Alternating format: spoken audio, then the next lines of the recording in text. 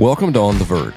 This podcast will highlight interviews from entrepreneurs, musicians, and professional golfers. It will center around what tools they have used to help them reach their dreams, how they use golf to further their career, whether it be for escape from the rigors of their profession or to build more business, and how the communitas of wine, music, and golf enrich their lives. This is all about the enjoyment of life, rising above the struggles and stretching past the best to be better every day. On The Virg. On The Virg is presented by Cure, cannabis used for research and education. The medical industry is steadfastly looking to help millions of patients that suffer from injuries related to repetitive motion, sports, trauma, and many other orthopedic injuries, as well as skin disorders, mental disorders, cancer, and osteoporosis, to name only a few of the other underlying conditions that billions suffer from each day. On average in this country, we have 10,000 people turning 65 every day. With the cost of pharmaceutical medicines increasing, patients deserve natural alternatives that are not only more cost-effective, but also safer for them and society. Cure is focused on providing natural alternatives to aid with current or previous medical conditions. Cure does this by providing a therapeutic properties of natural cannabinoid formulations for multiple uses, whether internally or externally. Ask your physical therapist or your primary care physician if cannabinoids are right for you, or check out their website at www.curemich.com. Cure, cannabis used for research and education. Welcome to On The Virg. Today's special guest. Well, I just hope that one day teaching and podcasting goes well enough that I can afford one of his amazing homes. But we're talking with the man who builds the finest custom homes in Nashville, widely recognized across the country for his work as the founder and president of Castle Homes, Alan Looney. How are you, buddy? Hey, we're doing well. Thanks for having me. My pleasure. Well, I'm very fascinated by architecture, both golf course architecture and architecture of buildings.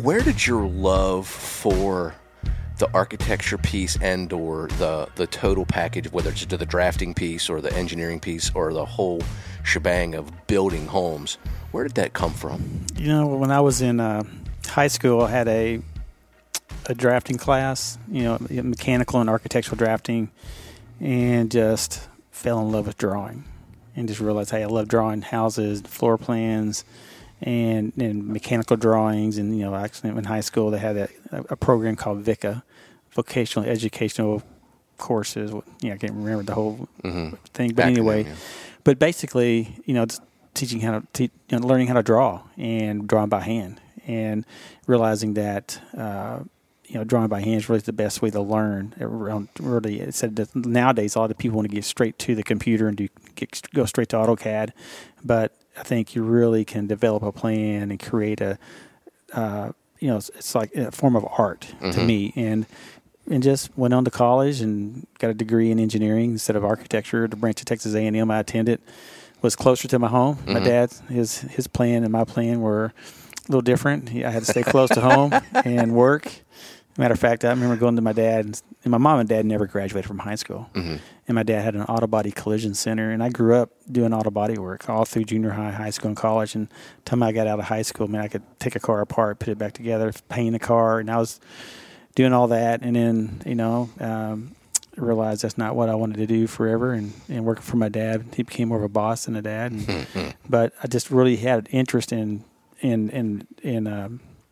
drawing and building. And actually, when I went to college, my dad built a house, and of course, I see this same scenario playing out nowadays. A lot of these people I built houses for, their kids are now gone. They're finished college. They're gone away. And now they're building this dream home they've always had. Yeah, and it's kind of crazy. So my parents kind of did the same thing back then, and just loved the process of it. And then whenever I graduated from university, went to work as an engineer. Within about a year from there, I built my first house. Interesting. Built it on the side, sold it, but did another one, and then that's how I kind of got the ball rolling. But that's like, 1987, '87. I built my first house. Yeah.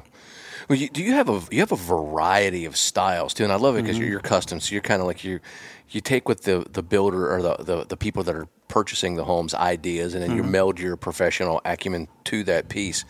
But do you have any particular style that really has your eye over another style? It's every style home we design, we really try to make sure it has the right architectural style. Like, for example, if it's a French style, it's all the components make it really a French home or an Italianate or English country or very contemporary, but it's always evolving. But you want to make sure it's very authentic, and I think it makes it more timeless.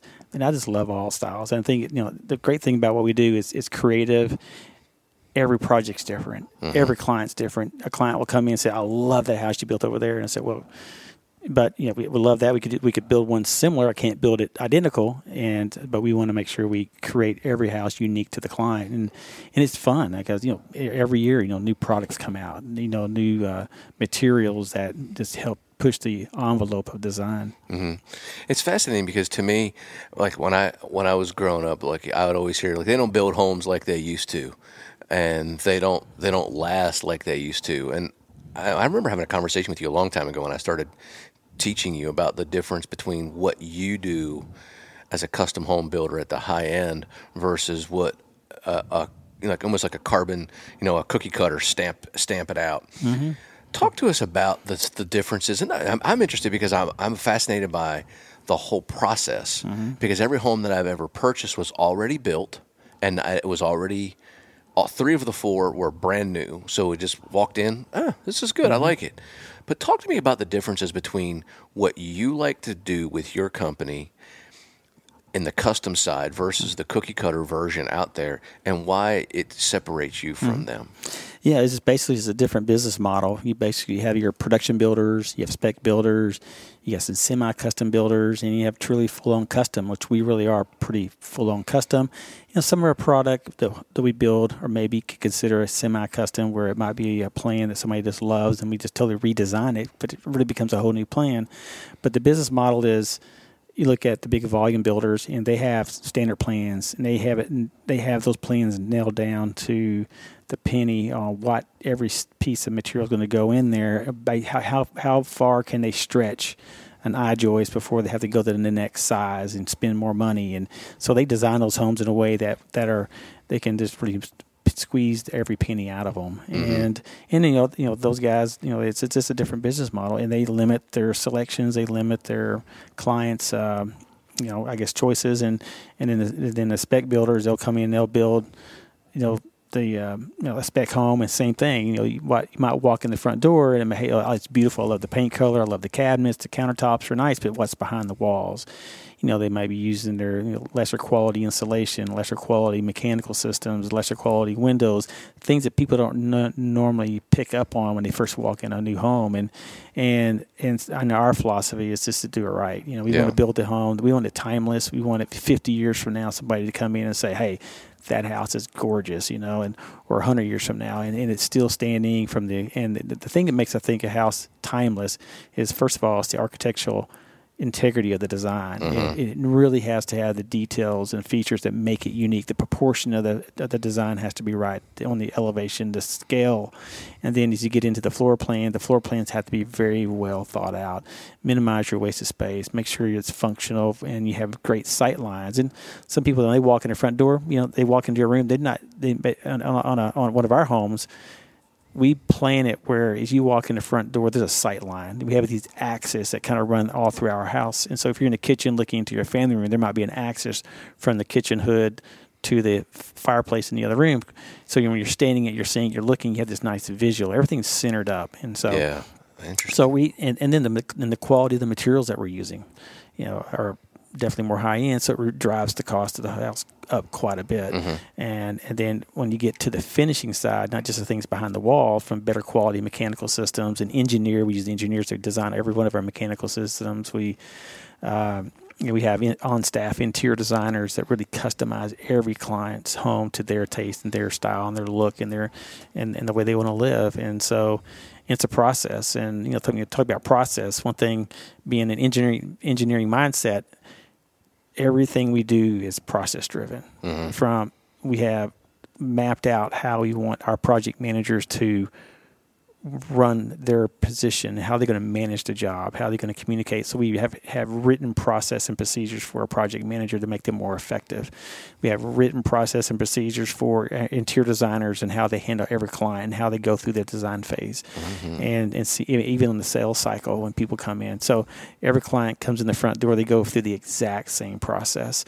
And one thing that we do that's very unique than you probably will hear from most general contractors and custom builders, that they build on a cost plus type based contract. We build every home on a guaranteed price. And so when we're estimating our homes, there's a lot of design work that goes in on the front end to nail down every little detail, from right down to what kind of hinge on the door you're going to put on, your moldings, your cabinets, your flooring, your plumbing, speakers, mechanical systems, you name it. Everything's so detailed out that it's unit price, and so we are able to give the client a guaranteed price, and our estimates are so tight. We put in like a 3% contingency in the budget, so that's not a lot of money when it comes to it's a home, it's $1 million. It's not a lot of money, 3%, and so when you start that job and in that job, that's all the fluff you have in that budget. And so it's really unique to the industry. There's nobody else in town I know that does what we do. There's nobody else in Nashville that's a design build firm that has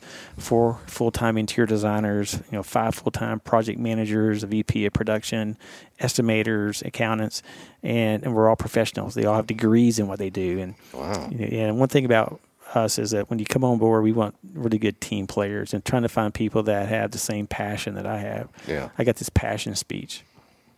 When we're interviewing people, I really try to drill into and find out what is their passion. If I can't see it or hear it from them, they're not going to be a fit for our team. I mean, if you have a passion for what you're doing, just like I have a passion for work, for just building a company as well as designing and building homes, I have a passion for golf, and you want to work at it always to get better. Yeah. So I think that's really what makes us different, and from a design build firm here in Nashville. Yeah, well, one of the things that I can tell you is that I've been in 3 of your homes for your little, like the cavalcade of homes, and another family's that's living in it, and it's so magical. And it's interesting to listen, because I didn't get a chance to tell you that I've been in your places before, but to tell me how much detail you go into the accesses and when you can stand in the kitchen, there's this view that you can see through the house. That's one of the first things that I noticed was like, there's some strategy that I know nothing about here, that the reason why things line up like this, that make it's so subtle. Like the power of the design is so subtle, but that's the beauty of it, because it keeps on lasting that way. Yep. And that is then the passion. Because it is not just stamp it out. There is a very thought-provoking, deeper level architecture being done, and that now makes a lot more sense, because it resonates with how I teach golf, and it ties together with one big word that you have, which is the passion. I have a gigantic passion to help people enjoy a really hard game. You got a gigantic passion to help people build a dream scenario on what is likely their largest purchase they'll ever make in their lifetime, and make it something that they never forget.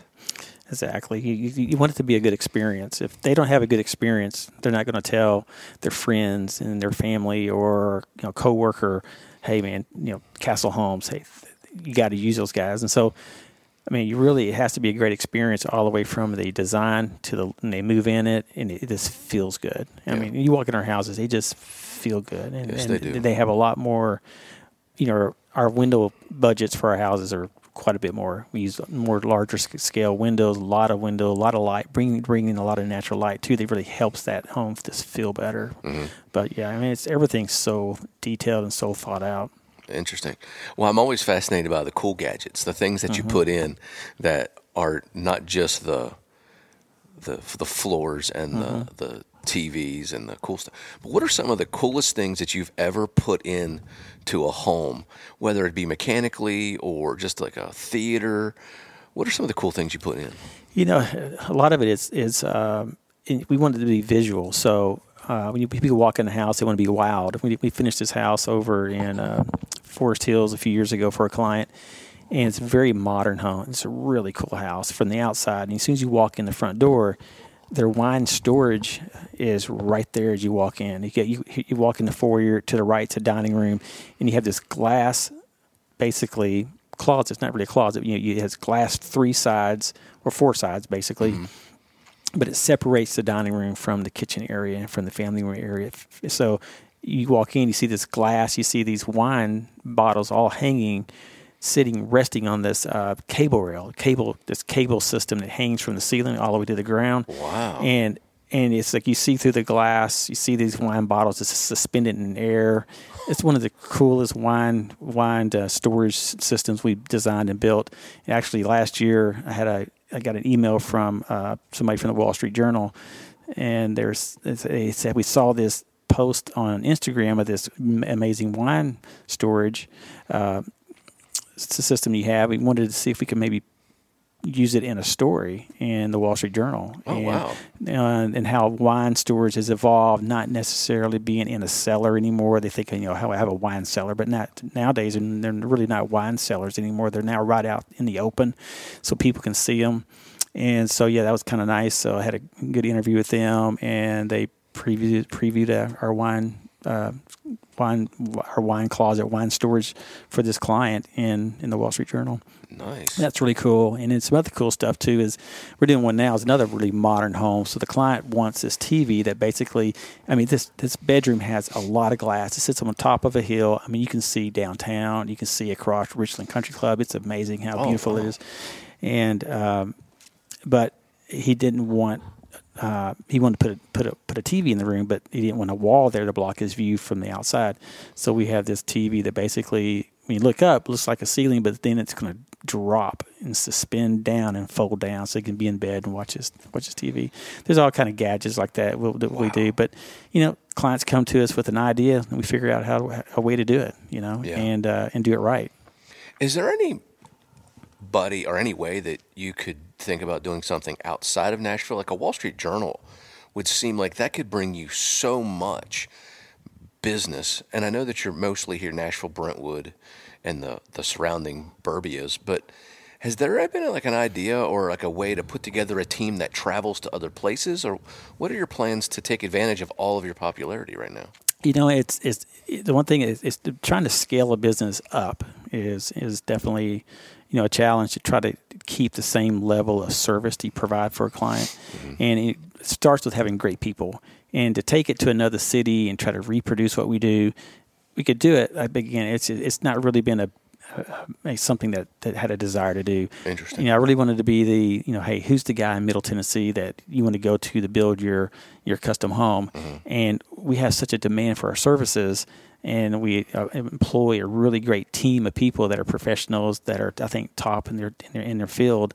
That helps us continue to grow. We kind of can pick and choose the work that we want to do, sure. And it's one of those things that I get calls all the time to go out of state, I get to go other cities outside of Nashville, and I just turn it down because if I can't deliver the same level of service and the same level of the quality that we want to project, then it starts to, if I were to do that and it goes the other direction, quickly your name can be tarnished. And one thing my dad taught me, your name is everything. Growing up as a kid, his name in town was like, hey, if you had your car in a collision or you wanted to do a restoration on the car, where do you take it to in Weatherford, Texas? You take it to Looney Auto Body Collision Center. And he would just take care of people. So I really learned that from my dad, even though my degree is in engineering and I had to have a minor in marketing. But I learned a lot from my dad about just taking care of business and doing things right the first time, and it's hard, and it's all about people and getting the right people, and so and to take it and scale it up to a different city. Now you're expanding it; it's becoming more of a more volume, and we still do. Our goal is to do 15 to 20 homes a year, which is still a lot of houses. Ooh, yeah. And these homes that are probably most of the homes that we're doing start off about $1.5 million and up, and that's not counting the land. Yeah. And so anywhere from right now, I think the projects we're doing are anywhere from about $1.5 million to $4 million, and that's a that's a lot of volume. That's a lot of sales. Yeah. And some of these projects take 9 months to, some of them may take up to 12 to 14 months to build. And I think that what we do, and we're able to turn houses a little faster than maybe a normal, kind of a smaller custom builder that doesn't have the staff that we have. We have our critical path scheduling, and so everything's just on top of it. And so we're able to build our homes a little quicker than maybe another smaller, pickup truck kind of custom builder would. Sure. That's incredible. You have an awesome relationship with Southern Living. Mm-hmm. Talk to me about how that came about, the role that you play, and the importance of that to you. Yeah, it's kind of an honor. Several years ago, Southern Living reached out to us and wanted a builder to represent them within the Middle Tennessee area, and I guess just because of our reputation, our website, our work that we've completed in so many years here, and so basically it's kind of a no-brainer. So cross branding is another way to continue to build your brand. And so since then, I've been appointed to their board. They have a board of about 10 builders that meet every year, and then we have phone calls throughout each month. And so I'm on this builder board that they have, and just to test the market. They look at products. Southern Living is really big about sponsorships and stuff, and so they really turn to us and ask us our feedback on what's going on in the marketplace. What's the economy looking like? What products are people gravitating to, and then those things help them with their promoting their magazine by stories and articles. And we've been published in Southern Living. In 2013, we built the Southern Living Idea House at the Fontanelle, in the Barbara Mandrell estate, where she sold it to some developers, and they built this nice venue up there. And so it was a really cool project. Actually, the house is one of the largest Southern Living idea houses that they've ever completed, and it was up there, and it's a bed and breakfast facility. It was pretty cool. And then last year we were actually approached by 2018 we were approached by House Beautiful magazine, and I think what caught their eye, they wanted to come in and showcase one of their annual one home a year showcase home, and reached out to us to see if we'd had interest in partnering with them on their home. And so we actually last year completed a House Beautiful concept house in Belmead. Beautiful house, just amazing, and had interior designers from all over the country that participated in the interiors. And the architecture is amazing. It's an English arts and crafts home, and heavily influenced by Charles Voysey. Voysey is an architect from the late 1800s, early 1900s that was considered like the grandfather of the arts and crafts movement. And so you'll see a lot of his style and of his designs in this house. It's pretty cool. Awesome. But Southern Living is pretty cool because we get to use that brand and cross-brand, cross-promote our company, which is great. So people call us too, hey, I understand you're the Southern Living custom builder in the area. Love for you to sit down with you and look at building a house. So that kind of, anything you can do to help cross-brand your company and marketing and to help grow it. You look for opportunities like that. Yeah, that's really fascinating. One of the other things that I'm fascinated about, that I love talking about on my podcast, is you do things for charity to help raise money for different organizations and different particular topics, probably of interest to you. But I'm interested to understand how those great opportunities come about, and what is it about doing something like this big of a deal that raises money for charity. Talk to us about that. Well, every time we do a showcase event, and basically every 2 years for the last 20 years, we've held a showcase home, and either for a magazine, and whenever we do, it's typically proceeds benefit a charity, or something that's dear to our heart too, or the arts. And so the last year's house, it benefited the Nashville Symphony. And then, prior to that, we did the St. Jude's, and So St. Jude's has been a big. Several times we've actually was the charity that we would contribute the proceeds to, and so it's part of giving back in the community and also sponsoring habitat houses. It's something we typically do just about every year. I think last year, because of the Showcase Home, we missed last year, but something every year we sponsor, and our team goes out and we work and help build a habitat house as well. Oh, fun. Yeah. That's a big deal because, at the end of the day, what we're getting a chance to do all the time. We're blessed to be able to do a lot of things and to be able to give back and to be able to talk about giving back, especially in the kind of world we're living in right now. It doesn't get brought up enough. Right now there's a lot of things being taken, but not a lot of things being given. And I think it's interesting to be able to throw out that, because it's not something that, I hear the press for you, which is mostly the people that I know that have purchased a home from you that are super happy about it, or the great work that you do with Southern Living. But then when I started to dig around on what it is that you do, the things that pop up first and the biggest deals to much of the community is the great work that you do that gives back to the people in need, and that's a beautiful thing. Well, I think it's important too, just to your team see, you kind of show them and teach them, hey, we're very blessed to do what we do here, and people reward us for what we do, but it's also good to get back and give back your time, and also some financial gifts as well. My church, at St. George's Episcopal Church, is heavily involved there, and been a member there for many, many years, and they have a big capital campaign going on for a huge addition they're doing. This year, actually, kind of our charity thing we're doing is my son's a Boy Scout. He just got his Eagle Scout rank in May, but they're building a new Boy Scout hut or Boy Scout storage building there. And so basically that's kind of going to be our charity thing for the year, that we're helping build it from, and getting sponsorships to help pay for it and helping the Boy Scouts out. Awesome. Well, we have to get to the other thing that you build, which is your golf swing. And it has come a long, long way. Probably, I think I've been working with you off and on for about 12 years, probably about 12 years. Yeah. And it's been, we went full circle. We went from slicer to hooker.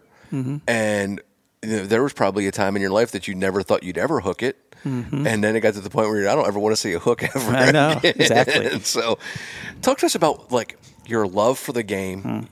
Obviously there's a passion for the game for sure, and how you got involved in it, and what does golf mean to you? Man, first of all, I got involved with golf. My parents bought me a set of golf clubs when I graduated from college, and kind of dabbled in golf a little bit. Didn't know anything about it, but just quickly fell in love with it. And with playing, and I didn't get married, I was 29, so I played around with golf a little bit. And then when I finally got married, my wife's, I guess my father-in-law, he's a golfer and a businessman, and just loved golf. And so I would go play golf with him. I probably just, every time that his buddies saw me coming, they probably wanted to run the other direction because my golf game was so bad. And they would say it took me a while to pull the trigger. And so, but over the years, I realized I really had to get better. And so that's when I got to Nashville. And then when I joined Hillwood, I heard about you, and that's been a long time ago, and started taking some lessons, and realized that, man, I didn't know anything about a golf swing, and started reading a whole bunch and just trying to learn as much as I possibly could. I think sometimes it could be a detriment. And sometimes you can read a lot, and great thing, but then again, you read something else. That maybe is that contradicting what somebody said over here, and so it's and when we kind of hooked back up, 2 or 3 years ago, about 2.5 years ago, yeah, and just felt like, hey, for a while there, I was going there, I guess, to what other place is, and just felt like I wasn't evolving the way I wanted to evolve my swing, and just coming here and working with you is definitely, my swing is definitely taking a turn. It has gotten so much better. And the thing that, once again, just doing these podcasts does a lot for me to help me understand the clients, right? So understanding, I didn't know that you had an engineering degree. I thought it was an architecture degree. So like when I watch you look at these numbers on TrackMan, and I watch like the detail that you look at the lessons like about maybe 5% of my clients do, which is, it's not just entertainment to you. It's business. When you're taking the lesson, you're in it. And it's a beautiful thing because there aren't many people that are.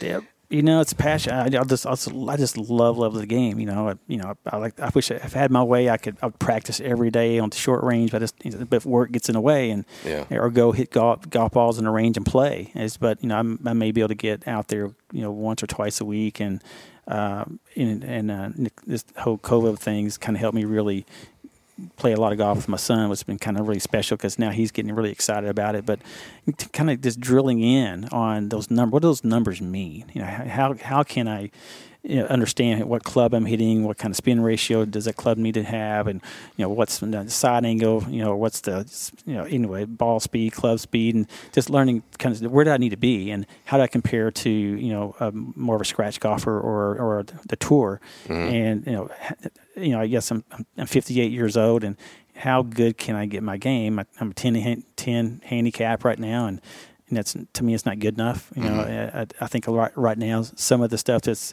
working right in my game is my swing. I'm having fewer, I guess, bad shots. Yeah, fewer penalized shots. Penalizing shots, and so now really is more that chipping and that putting, really drilling in more on that, and just.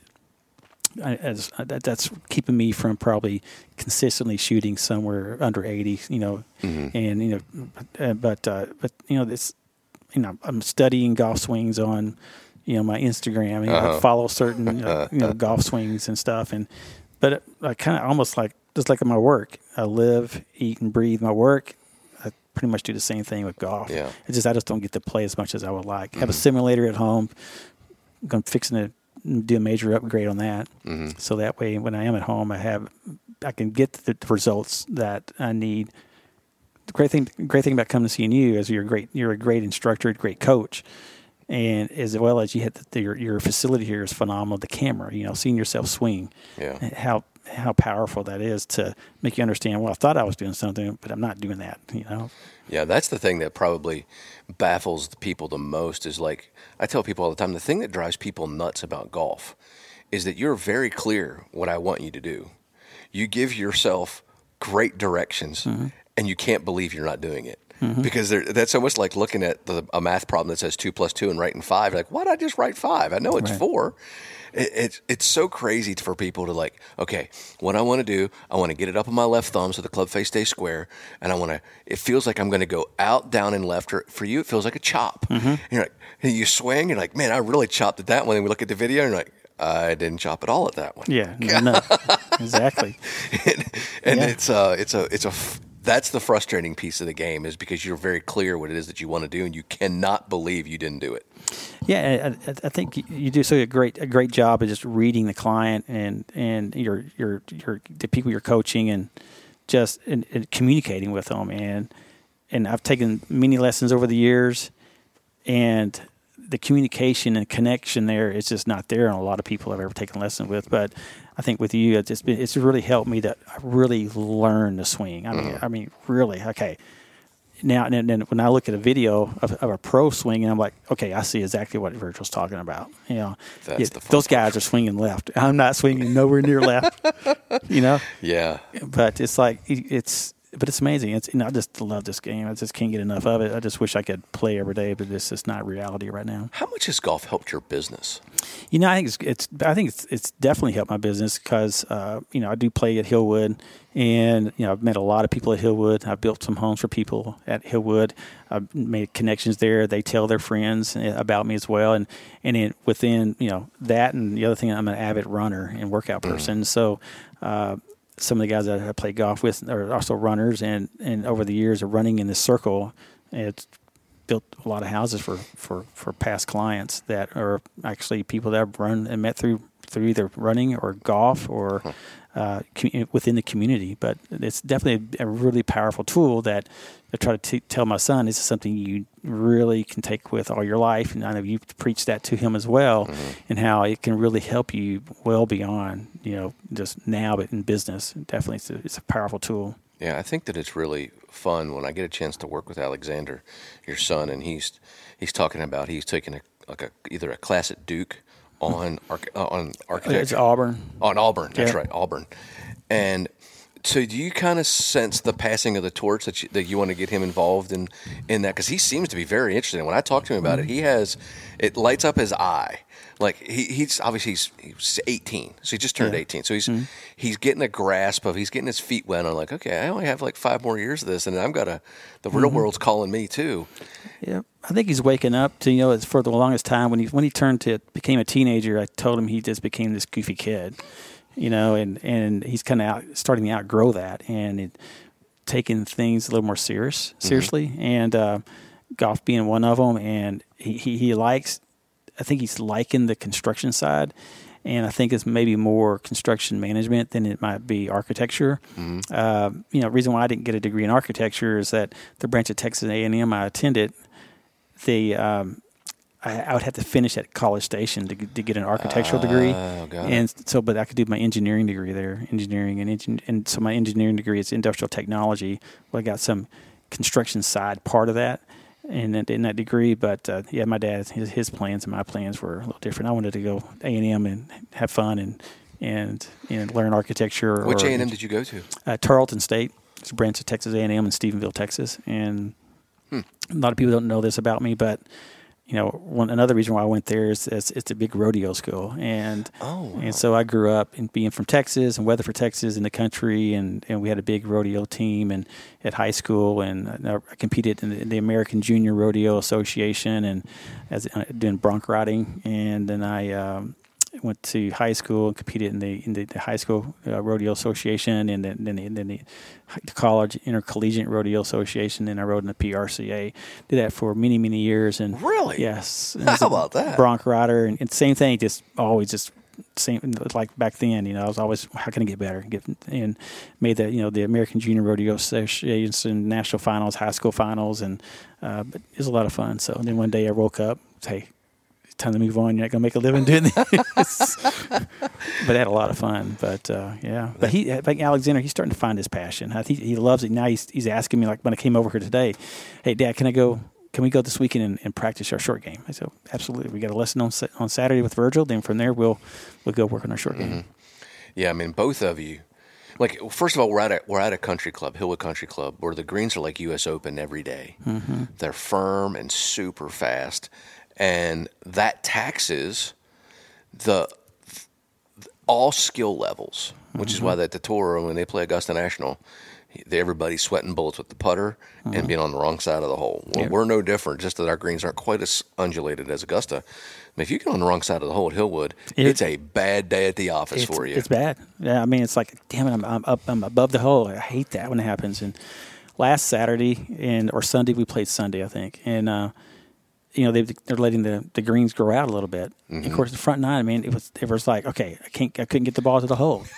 And so then I got used to that speed, and then you got to adjust. And so in the back nine, I adjusted and scored better. Yeah. But it was very strange how slow the greens have been recently. I know we got the State Am is coming to Hillwood, and so they're probably protecting to make sure that and they just airified this week. I think they use small tines, but that's one of the things that I noticed. Like, everybody wants to hit the golf ball like as good as they can hit it. And I would say 85% of my clientele, if I gave them the choice between, hey, you're going to shoot 79 and you're going to stripe every golf ball, but you're going to hit a couple over the green, you're going to hit a couple of drives through the fairway into the bunker, and it's going to cost you 7 shots.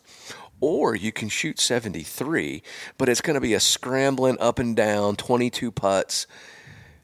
What would you rather have? And 85% of the people that I teach, like, I'd rather just stripe it and deal with the 79 than to kind of slap it around and shoot 73. Now, the people that aren't that way are the guys we watch on TV. Now, they definitely want to hit the ball good, but they could care less how good they hit it.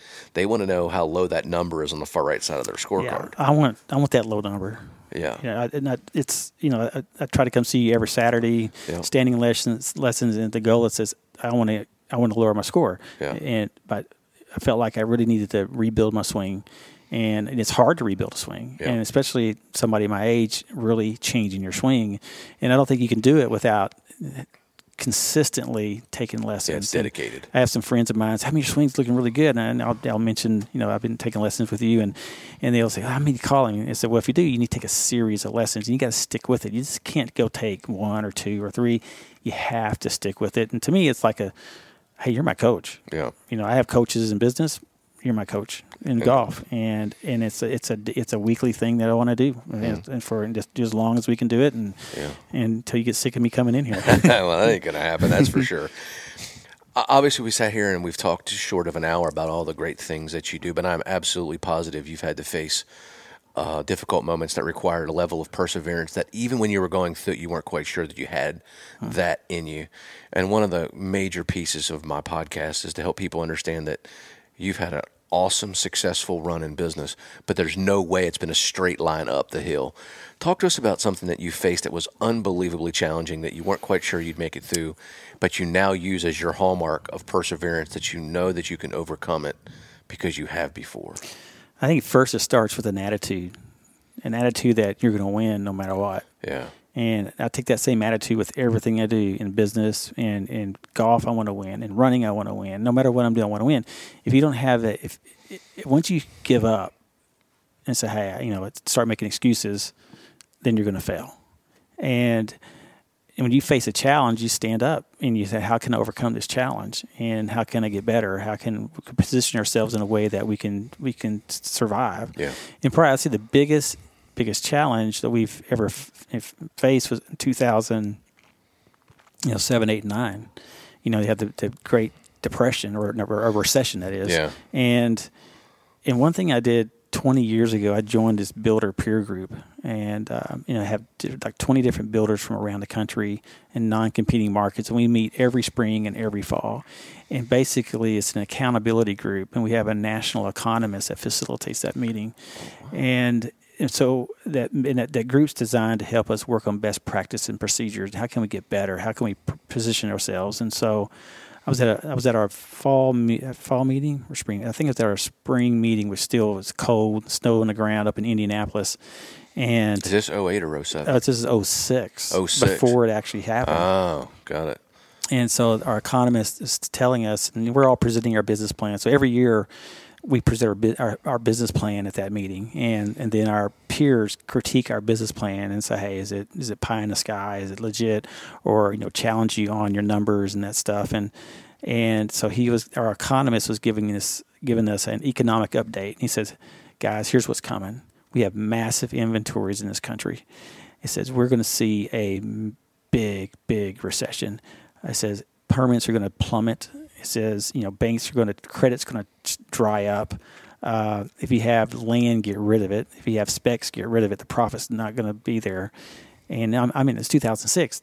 We had a backlog of work. We had, customs. We had a couple of model homes we were building for sale, and we want to do like one of those a year. I think we had one going at the time, and I was starting a new development in Green Hills called Arundel Court, a little 8-lot community off of Estes. Uh-huh. And I'm like, man, we're doing fine. He's freaking me out. And so I drive back home and I tell my guy, he says, we have to start positioning ourselves for a recession. It's coming.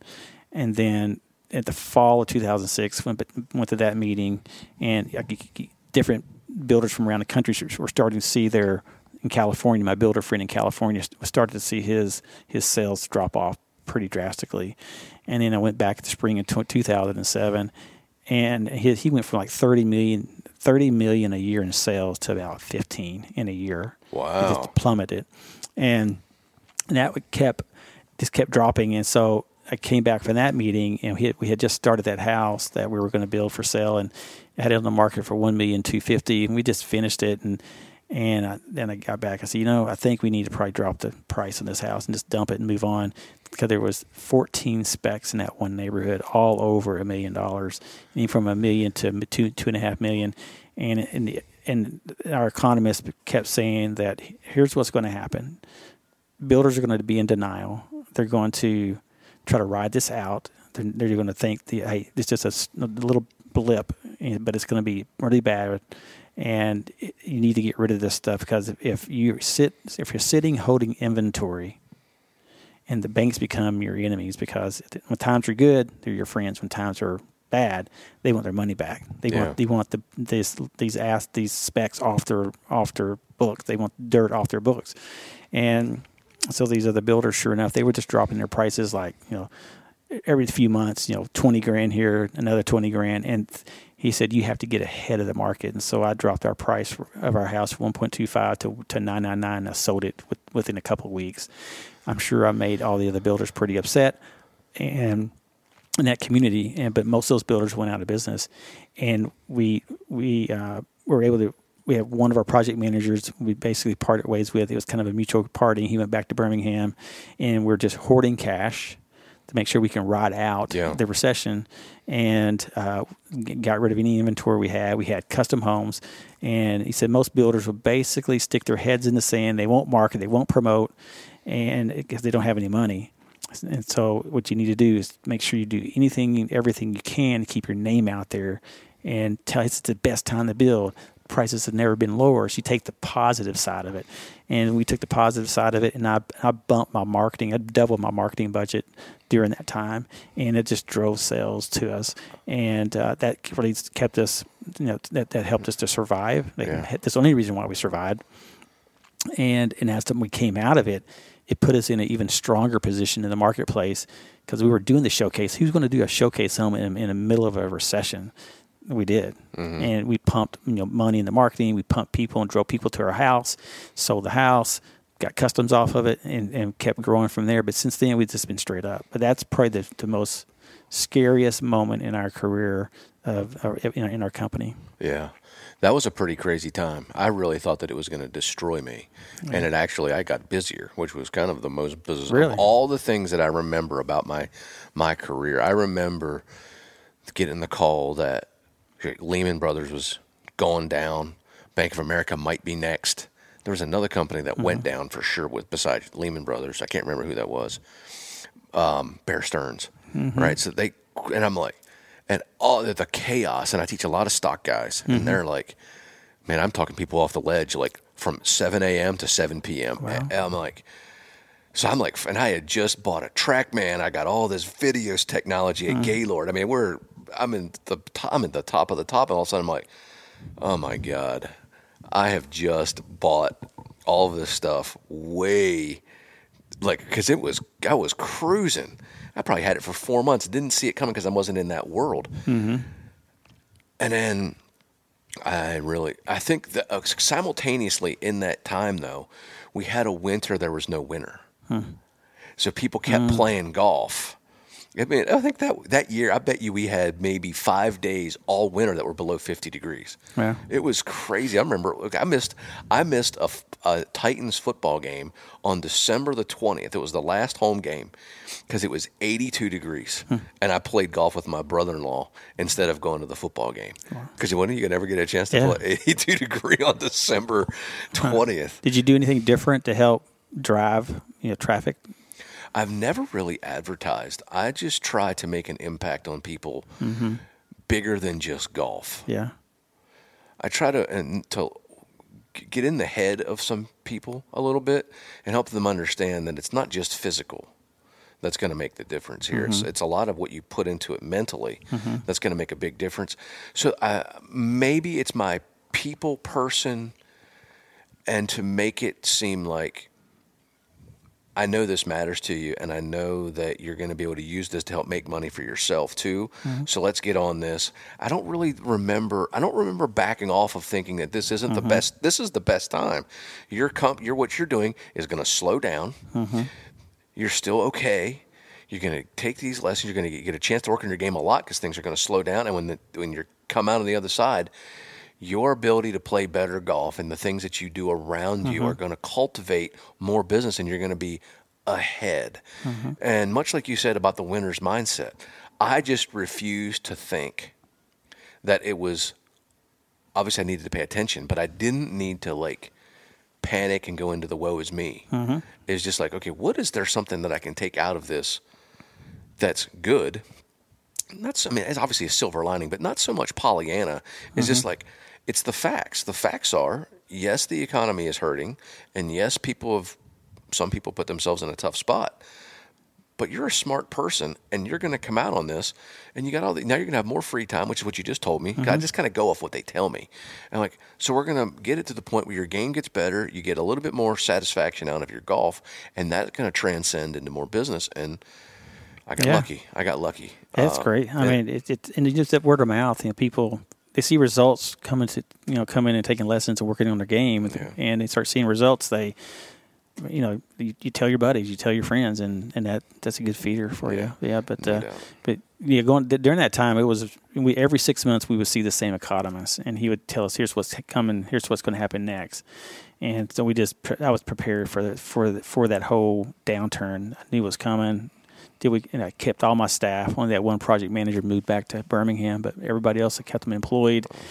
All my subcontractors and vendors, they'd come in. They said, "Man, we want to thank you for all you're doing to keep us, having a job." Yeah. And I think you just got to show that mentality of never give up. Yeah. Always win. Work hard. Whatever it's going to take to be successful and to grow and learn, and just you never give up. Yeah. One of the things I'm fascinated by that's eerily similar to the time we're in right now is, did you see the movie The Big Short? I did, yeah. So, like, that shed a lot of light on what was going on at the time, but nobody was willing to tell the truth about what was going on at the time. Where everybody was just like, well, how did this happen? How could the banks be doing this? How could they be giving these loans to people that couldn't even credit was so bad, and they have a track record of bad business decisions? How could we get here? Oh, it was this person. We went like years with half-truths, and then this movie comes out, and I know it's a movie, but it was very detailed about the people that were really ahead of the game at understanding it, much like your economist. I'm very interested to see what's going to happen to COVID-19 in the movie we're going to watch in 2025. Yeah. That is going to be like, What the hell were we thinking? That's exactly what the hell? Why did we shut the economy down and ruin all these people's lives, and people going out of business, and financial hardships, and it's just nuts. I think you're right. They're going to look back on it in a few years and realize, hey, that was a big mistake. But yeah, and what's it doing to fortunate during this time. Our business is thriving. Yeah, it's amazing that I was getting 3 or 4 phone calls and emails a day. People wanting to build a house. People coming from all over the country during that probably the worst part of this what is it? Pandemic. Supposedly, we went down to like 3 or 4 a week. It was like I could breathe for a little bit. And the last 3 weeks to 4 weeks, it's back to where it was, maybe even more so. Wow. And we seem to have more and more people. We were already getting phone calls from people from like New York or California, but now it's like Connecticut, Boston, New York, Chicago. It's like it's every week. Yeah. Nashville's hot. I mean, even though we got a pandemic going on, my understanding from the realtors, like Will Chapman, he's like, I can't even keep my head together. I mean, everywhere I turn, I'm just writing up another title. Yeah. He says, it's crazy, but we'd think that we'd be slowing down, but I'm not sure we're not busier. And I'm like, that's crazy. I think about the country clubs around town, like Richland and Hillwood and Belmead and Golf Club of Tennessee, and most of these clubs are already maxed out on memberships. And you have all these people moving here where are they going to that want to play golf. Like Alliance Bernstein moved their whole company out of New York. And it was like, I forget how many 1,000 people. 1,000 people of high income jobs, and a lot of those people are a member of country clubs up there. Oh yeah. And so for them to come down here and get into a club seems like it'd be pretty challenging. Yeah, it's going to be interesting because the Grove and Troubadour, the Discovery Land property down in like the southern part, like I mean, it's barely a suburb of Nashville. Isn't that in Alabama? It is nearly in Alabama. It's close to Alabama, right? It feels like it for sure. You feel like you need a helicopter. But both of those clubs, especially Troubadour because it's brand new, those clubs are the two premium high-end that have openings. Golf club's full, we're full, Hillwood, Belmead is full, Richland's full, to the gills. And the public golf courses, man, it's been a long time since public golf has thrived. I mean, the public golf courses are killing it right now. Yeah. So it's time for them to make their money too. But I almost get a feeling there's going to be at least one more club in the Brentwood, Franklin, maybe west, like closer to the golf club, maybe even in Kingston Springs again, because that's not that far. But there's no place they can't do it in town. Yeah, I don't know. So weird. There's no dirt. Yeah. You know, you have to go out. So, wow, yeah, it's going to be interesting. I know. I joined Hillwood 19 years ago, and I love it there. It's amazing, that course and how it's matured and how they really have changed that club. It's really a nice place to be. From the club that I joined in 2004 to the club that I'm playing right now, it could not be any better. Like it has been a constant upgrade from everything. So I'm very pleased with that. The second half of the show is designed to talk about the things you do to recharge your batteries. And generally speaking, although not right now, historically people use things that bring a bunch of people together, like-minded, to share moments, like a concert, college football, NFL football, Major League Baseball, sporting events, and then group family events. And food and wine always play a role in the recharge of a lot of people. So when we talk about the things that fill up your cup, Alan, what do you like to do that fills up your mental and your soul cup, so to speak? Well, I think the biggest thing is that I want to be with my family as much as I can, and spending time with Alexander and Anna Claire and Heather is important when I can definitely on weekends. And sometimes golf takes away from Heather and Anna Claire, and I'll try to include them on that, but that's something that they're just not quite interested in. And so golf really is one thing that really does help recharge me, to get out and just kind of get away and forget about business. I love music. Sometimes I just, outside on my back porch, listen to music or hanging out by the pool and just kind of get in this zone of just song after song after song, and kind of help just forget about things. And cooking out, love great food. I love great French wine. And then I like gathering with people, and I would say that I don't do that near enough. But when we do have a gathering, it's a lot of people. And it's great. And it's great. Yeah. It's fun, and taking trips, try to get away. I'm overdue for. I'm sure you are too. Extended time away for sure. That will be. And that's gonna be crazy. We might go. We literally might run into next summer before that kind of thing frees up. Yeah. So I think, and not to mention the fact that right now America and Brazil are like blackballed; they can't go anywhere. I know. We love to travel, and we love to go to the beach. We're going at the end of the month. We go the last week of July every month down towards Alice Beach and hang out down there. And but beyond that, we typically take 3 or 4 other trips throughout the year. And right now, we haven't taken anything. Yeah. And spring break was gone. The trip right out of school, when kids get out of school, we go somewhere. That didn't happen. But taking trips, and one thing that my wife and I, we love great food. She's also a gourmet cook. Her mom's a gourmet cook. Oh, cool. And just phenomenal. And so, but we love to go out to great restaurants and experience great food. Sweet.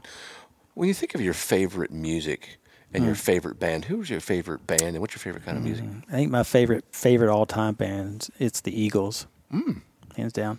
First rock concert I've ever attended was when I was in high school, probably 1979, I think. Wow. Or maybe 80.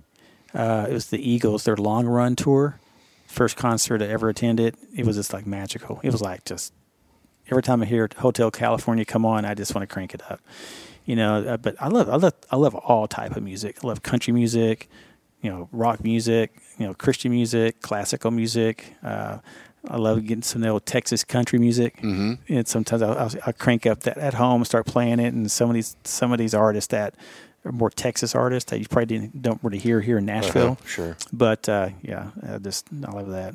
Interesting. Is that Eagles concert the best concert you've ever been to? What's Hands the best down. Yeah. Hands down. I've been to a lot of concerts, but especially through college and before I got married, and but hands down, it's I think still one of the best concerts I've ever attended. Brad Paisley puts on a mean show. Really? I've not seen Brad Paisley. He's such a magical. And my kids wanted to go see Imagine Dragons. I thought, oh gosh, it's not. They actually put on a pretty amazing show as well. Interesting. But I'm supposed to go see Alan Jackson this summer, but I'm not sure if that's going to happen. Yeah, definitely not going to happen, unfortunately. The concerts, I love concerts, and don't get to go as much as I would like because of work. But I also like going to a hockey game, the Predators. We have season tickets for the Predators, and that's a nice little treat. Four rows off the glass, just great seats, and to go hang out and take on a game and watch people just beat their heads in. That might be the greatest spectator sport of them all. I tell you, man, it's pretty ruckus. It is. Well, of course, Nashville does an unbelievable job. I mean, wasn't it last year? ESPN said that the Nashville Predators fans are the ultimate fans of all sports I believe combined. It. It's always sold out. It's packed. They're loud. And it's fun. It's fun. They fill the non-live action with the super high-end entertainment that keeps you in your seat and keeps you involved in it.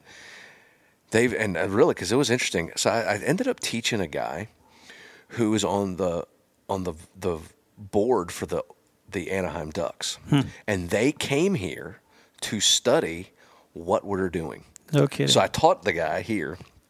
He was a friend of a family that goes to Ensworth, and I worked with him here. And then he said that they were spent doing the first two games of the first round of the playoffs, and they were just doing a 100% deep dive into every nuance that the Predators were doing.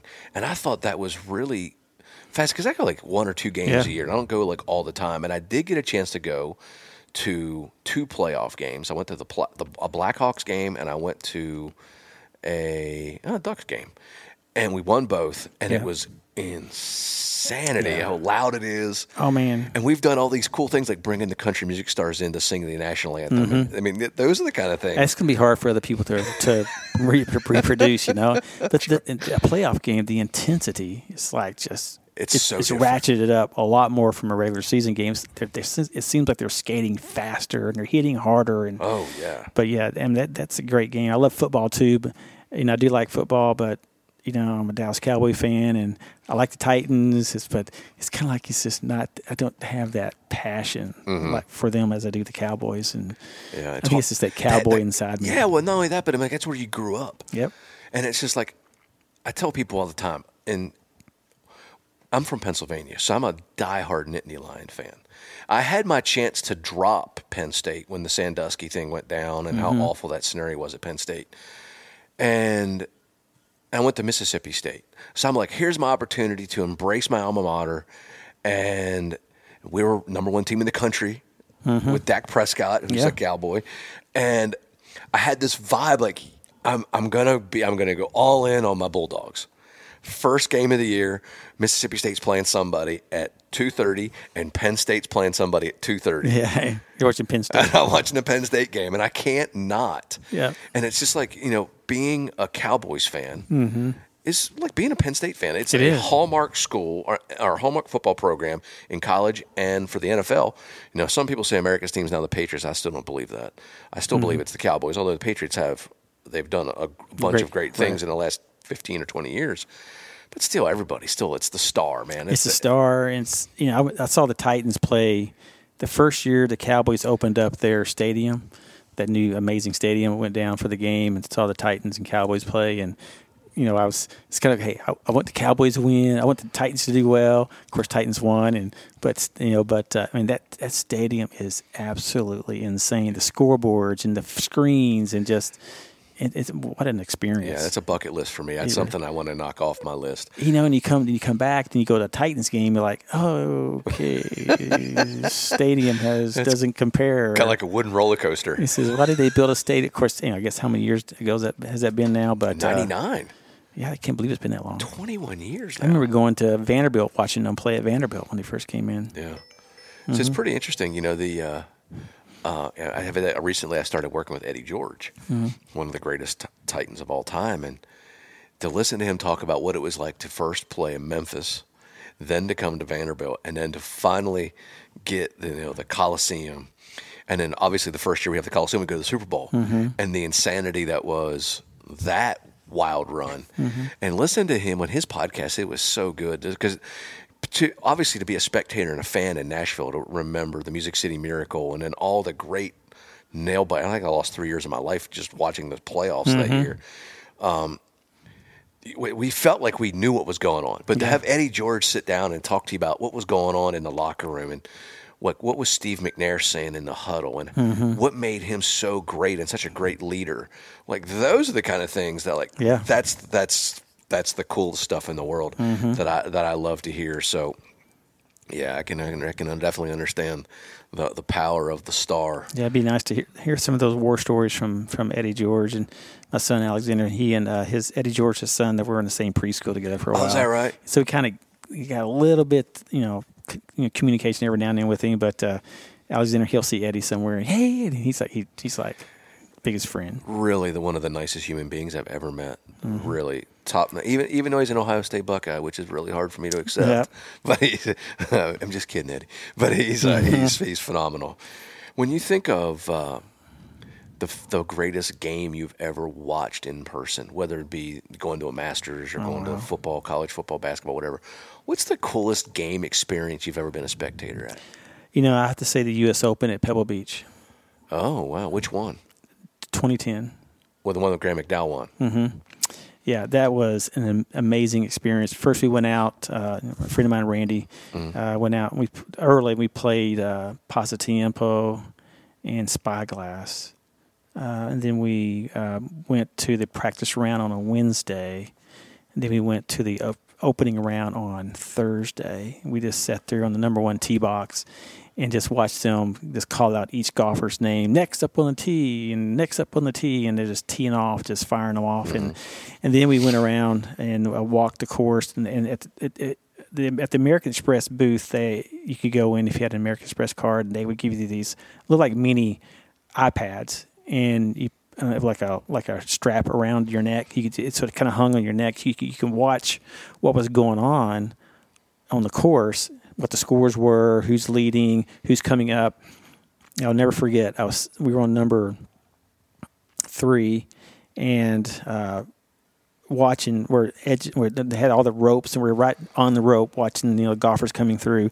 And I go, oh man, Tiger Woods is about to come through. And we went to like 2 rows deep of people to like a massive sea of people. It's like I have nothing I've ever seen before in my life. I go, oh my God. And just thinking about how it doesn't bother him. He just plays right through it. And I'm a huge Tiger fan. And he just there's so much excitement when he's actually, playing, to watch the tournament. But, saw Brant out there and talked to him a little bit, and then being there and being on the ropes and at the putting green, watching them putt and just watching their technique. And it's just like, just in awe. I was just in awe of these guys. And it was pretty cool. We because of Randy, he had this connection, and we were able to stay right there at the facility. Oh, wow. And so we call it the 19th hole. What do they call that restaurant there?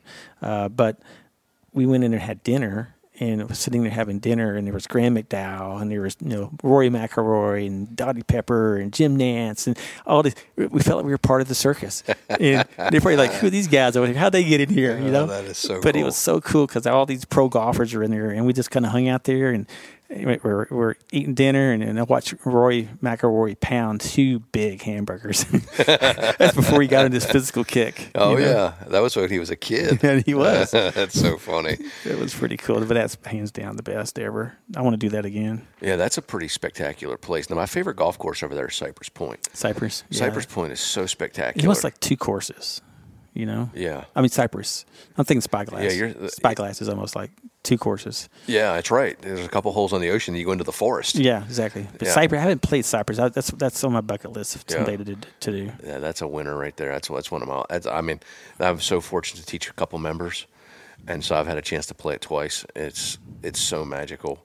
Man, I've been very blessed. Outside of Long Island, which I haven't played any of the Long Island courses, and I've been to a women's U.S. Open with a player and a U.S. Open at Shinnecock, but I've not ever played there. I've not played Pine Valley, but I've played just about everything else that anybody want to play in America. Mm-hmm. And Cypress Point's the best I've ever played. It's so mad. So when I get ready to go out there, I just got to call you. Yeah, right? I just got to make sure that I'm there. Yeah, got to make sure I'm there to get you on. That's a magical place. What do you think of Pasatiempo? It's a hard course. Is it? Yeah, of course. That part of my game. Years ago, I was not the golfer I am now, and I love to be able to go back and play it again. But I think it was beautiful. It was challenging, and some of the holes were pretty amazing. Yeah, I liked it a lot. Though I liked the McAllister course. It's I want to do that one again. Yeah, I have not played that. That's one of my to do for me. I want to definitely do that. I'd like to go out there and do like a Pebble, Cypress, Spyglass, Pasatiempo, and there's so many awesome tracks out there. Yeah.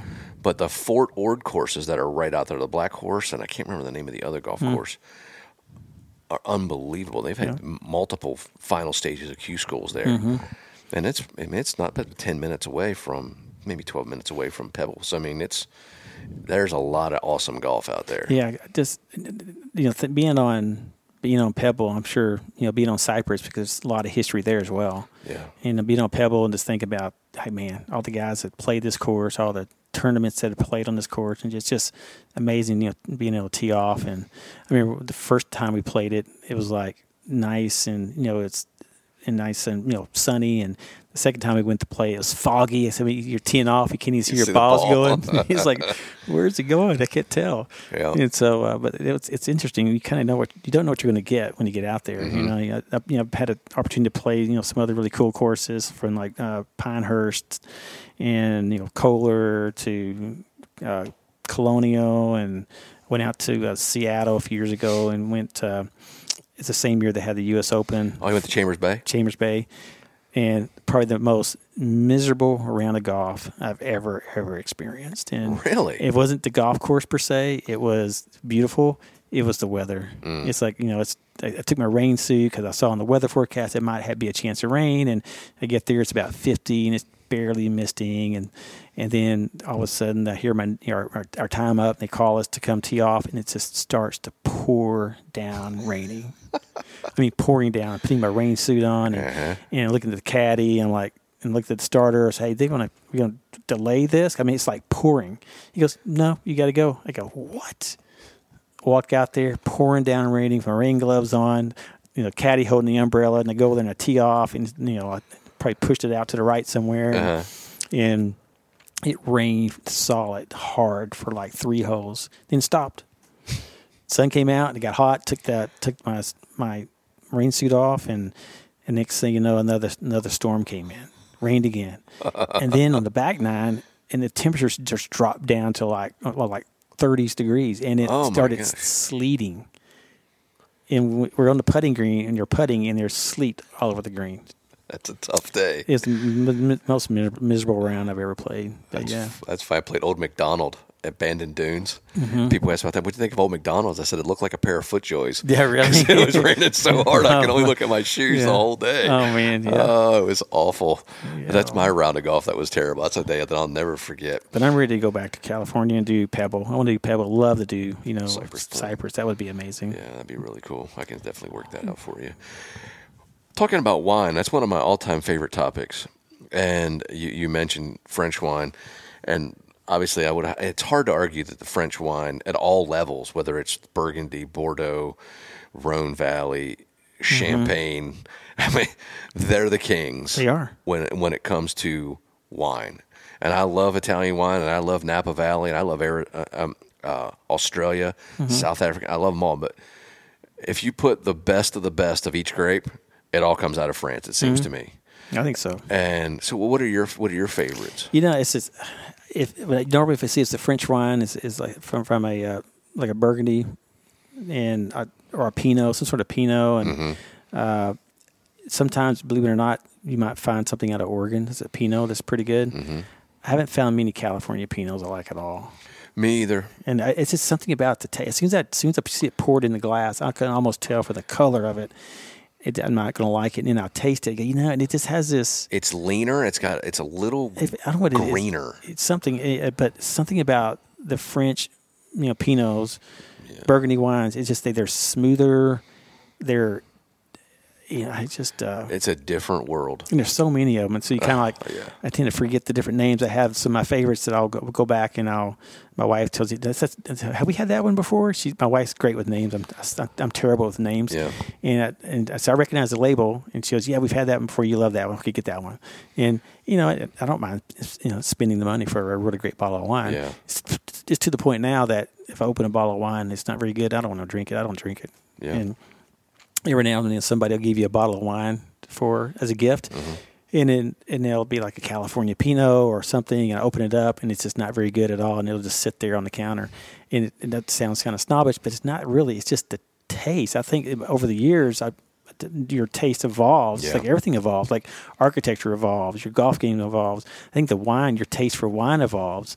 And to the point now is I'm just very picky on the wine that I drink. It's interesting because when there was a time that I was really involved in the community of wine, and and I have a deep passion for it. And if it wasn't for the flood, I'd still probably be in that deal. But the flood pretty much ended my high-end wine days. Mm-hmm. So I still have what I had collected for a while, and I still probably have 150 really nice Bordeaux's and the Penfolds Grange and some of that Valley and stuff like that.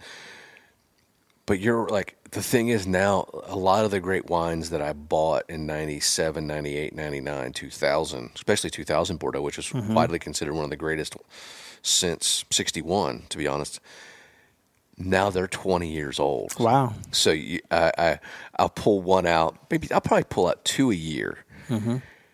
20-year-old Bordeaux, and it ain't hardly a thing in the world that can touch. But I would say, obviously, if you get like a first growth. So I've had, this year I had a 1990 Lafite. Yeah.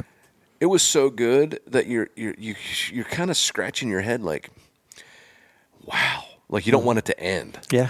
And I also had a 97 Margaux this year. So there's some, I've already, I guess the COVID's got me thinking about maybe I should just go ahead and start get some of my good wine. But the high-end Bordeaux wines and the high-end Burgundy wines and the high-end Chateauneuf de Popes. Whoa. Yep. Wow. It's serious. And what do you like French food the most, or is there a type of food that you like more than others? I love French food. I love really good interior Mexican food. Being from Texas, really good spicy food, and So that's it's there's a big difference. And great Italian food too. Yeah. There's a big difference between what is considered real Mexican food and kind of Mexican food. Yeah, they got the Tex-Mex and your Texas Tex-Mex. Then you got the more of an interior, eclectic kind of Mexican food that gets into the sauces a lot, the mole sauces and stuff, and the mole enchiladas. And but yeah, it's definitely a difference. And in town right now, where do you go for great Mexican food? Every now and then, I would love to go up to Rose Pepper up in East Nashville and do their fajita picants, really spicy fajitas, and then over at believe it or not, Uncle Julio's is, I think, pretty decent for if you want some decent enchiladas. But my wife makes some really good Mexican food. When the chief is behind the wheel of the dinner, it's hard to say no to that. Yeah, when her mother and her mom say, "Hey, you guys want to come over for Sunday dinner?" I go, "Absolutely, we'll be there," because it's always great. And my father-in-law always pulls out some really great French wine. He's the same way. French wine, Burgundy wines, or it could be a Côte d'Aron, it could be something else. But he's so it's a treat to go over there, and they're like, he's 91 and she's 81, and they're extremely active, and he's like spoiled because he cooks for him all the time. Lunch. If I'm in the area at lunchtime, I call, "Hey, so you guys, what you doing for lunch today?" And she said, "Oh, we're having this." I'll be over. You guys got a little extra. That is so fun. That's why I got to run. Yeah, work out. You got to run off that. You got to run off that food and exactly. wine. Good exactly. for you. A couple of fire quick passes on some questions, then we'll get to the big finale. Tiger or Jack? Who's the greatest golfer? I've watched some Jack growing up. Obviously, watching Tiger because it's in our era. So I think I'm going to say Tiger. I think Tiger's played golf greater than anybody's ever played it. Yes, Jack holds the records, and Jack's no slouch. I'm definitely not sitting there saying that Jack was terrible. But there were multiple times, especially between 2000 and 2005, that Tiger was the best at everything. Yeah. Everything. It was literally, it was funny. Like I have a sheet, I think it was 2000 and 2002. Tiger was number one in every statistical category but bunker saves, where he was like 43% for getting up and down the bunkers. But the problem was, for the rest of the tour, he only hit it in 47 bunkers all year. So he didn't have to, he got up and down like 23 out of 47 times. And you look at how fast he did it, as well as how long he was number one in the world. Yeah. It's amazing. And then coming back from such a bad back injury and being able to win the Masters, and that was unbelievable. And it's so exciting. I just hope he has at least 4 or 5 more years left. We'll see. Yeah, we'll definitely see. I think that right now the COVID situation is benefiting him more than anybody else. Oh, I think so. A lot of rest. He doesn't have to have too many repetitions, That's on right. his back, and but with Tiger not in the field on a golf tournament, I still like to watch, but it's not. It's not the same. It's not the same. It's who's going to be that person that's going to come up, have that same energy that he brings to the game that just excites the public. I don't know. No doubt. It's going to be somebody that has the same kind of magnetism that Tiger had, but is more of a people person than he was. Mm-hmm. Like if there was a blend of Mickelson and Tiger, that person would rule golf. Because Mickelson, man, he just holds court, but he doesn't have the game that Tiger had, and the way, Tiger had. I tell people all the time, I think if they had to put the greatest 10 golf shots in the history of major championships or just PGA Tour golf, probably all Tiger. It'd have to be almost all Tiger, outside of a Jack Nicklaus 1-iron on the 17th hole at Pebble Beach and a handful of other shots. I can reel off the 10 greatest shots in my head, and I'm like, that bunker shot that Tiger hit at the Canadian Open, all over water, right over the flagstick. Oh yeah, that's in my opinion, that's the greatest shot that I've ever seen. And I'm thinking to myself, he took it right at the flag from 211 with a 6-iron. Who's got that out of a fairway bunker? What about the one in Pebble Beach? He's hitting us at par 4 up. Is it number 8? No, 7. Number 7 up the hill. The par 5. The par 5. The par 5. Yeah, the 7-iron he hit out of the rough. In the rough, had to up and almost cut it a little bit. To the green. That shot was insane. Yeah, I remember Faraday's like, maybe it was Roger Maltby. Maltby's like, this ball's sitting way down. It looks like he's got like a 7. He's just going to pitch it up over the hill. And it's this ferocious lash, and it goes up onto the front of the green, and Roger Maltby had nothing to say other than, what did I just see? Yeah, I think I saw that comment was, this is not a fair fight. This is not a fair fight. That is exactly right. If you had to put your money on Roger Staubach, Troy Aikman, who's the greatest quarterback in Dallas Cowboy history? That's a tough one there. That is a tough one. I've had a couple of Cowboy fans in here. They've all said Staubach so far. That's where I'm leaning. I'm leaning Staubach. That kind of really at first. Yeah. Yeah. I bet you don't like the Steelers very much. They kind of they did put a little damper in our championship run for sure. In the 70s, yeah, for they sure. Did. And I do like the Cowboys. I still like the Cowboys. And Dak's, he's a great quarterback.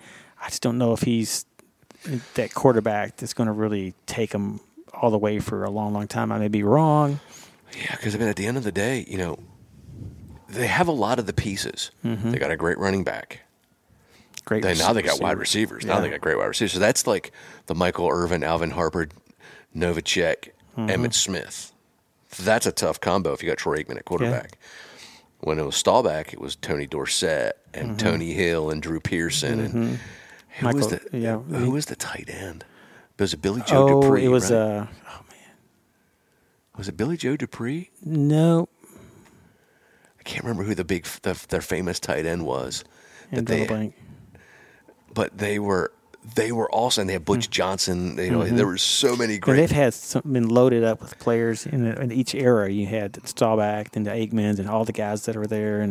But the 70s teams had Randy White, Ed Too Tall Jones, John Dutton, the Bob great Lilly. linebackers, and then the Cowboys of the 90s had another great defensive line and linebackers. Mm-hmm.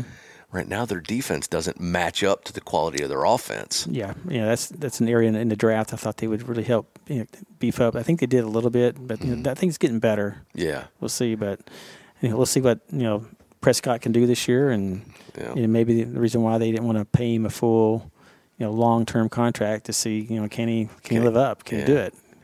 Yeah, they can do it one more year. Yeah, can you do it? They can do it 2 years in a row. Yeah. It was interesting. I know he's licking his chops because after Patrick Mahomes just signed for $503 million, so he's like, that's insane. Thanks, Patrick. That's insane. Congrats. We had this conversation yesterday. I was working out with my trainer, the guy I work out with weights on, and he said if you said, and I said, I don't think so. It's a lot of money to pay a quarterback. Is it worth it if he could bring you 2 Super Bowls? And I'm like, I don't know. I still think it's a lot of money. Yeah. because it's basically that my understanding is that contract, it's just an extension to the current contract that he has that doesn't expire for 2 more years. So I think in that contract he still has like 30-something million a year. And then he goes to the new contract, it's almost $50 million a year, or is with some incentives. Is it will he ever see all that money? I doubt it. Yeah, probably not. And if he does, he'll be one of the greatest quarterbacks in the history of the game. If he lasts that long, he'll be in Tom Brady's world, Peyton Manning's world. Yeah, he'll never see all that money. Something will happen. Yeah, they'll lose to the Cowboys next year. Love it. Final question: mm-hmm. Who, if you're going to get a chance to play one golf course, and you get a chance to pick 3 people to play with you, and they can be dead or alive, who would be 3 people that you want to play golf with, and where would you want to play?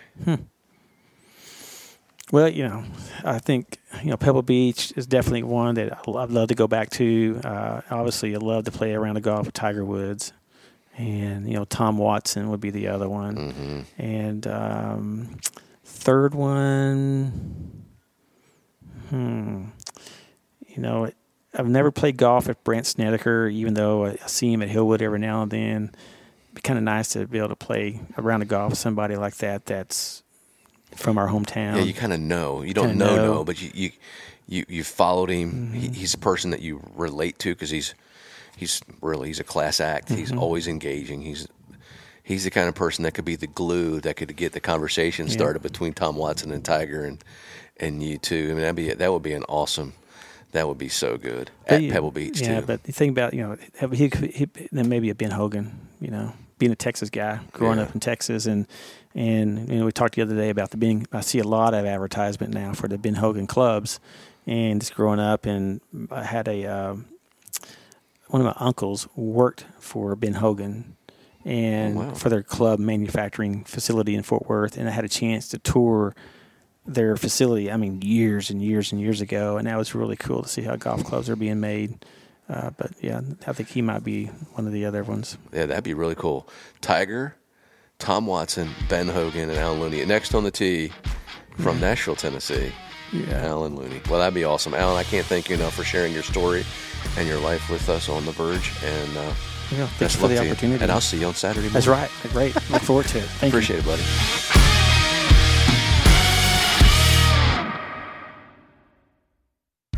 Cure is focused on providing natural alternatives to aid with current or previous medical conditions. Cure does this by providing therapeutic properties of natural cannabinoid formulations for multiple uses, whether internally or externally. Ask your physical therapist or your primary care physician if cannabinoids are right for you, or check out their website, www.curemich.com. Cure. Cannabis used for research and education. On The Verge is produced by Chase Akers. If you've enjoyed the show, leave a 5-star rating and write a review. Click subscribe to make sure that you don't miss a single episode.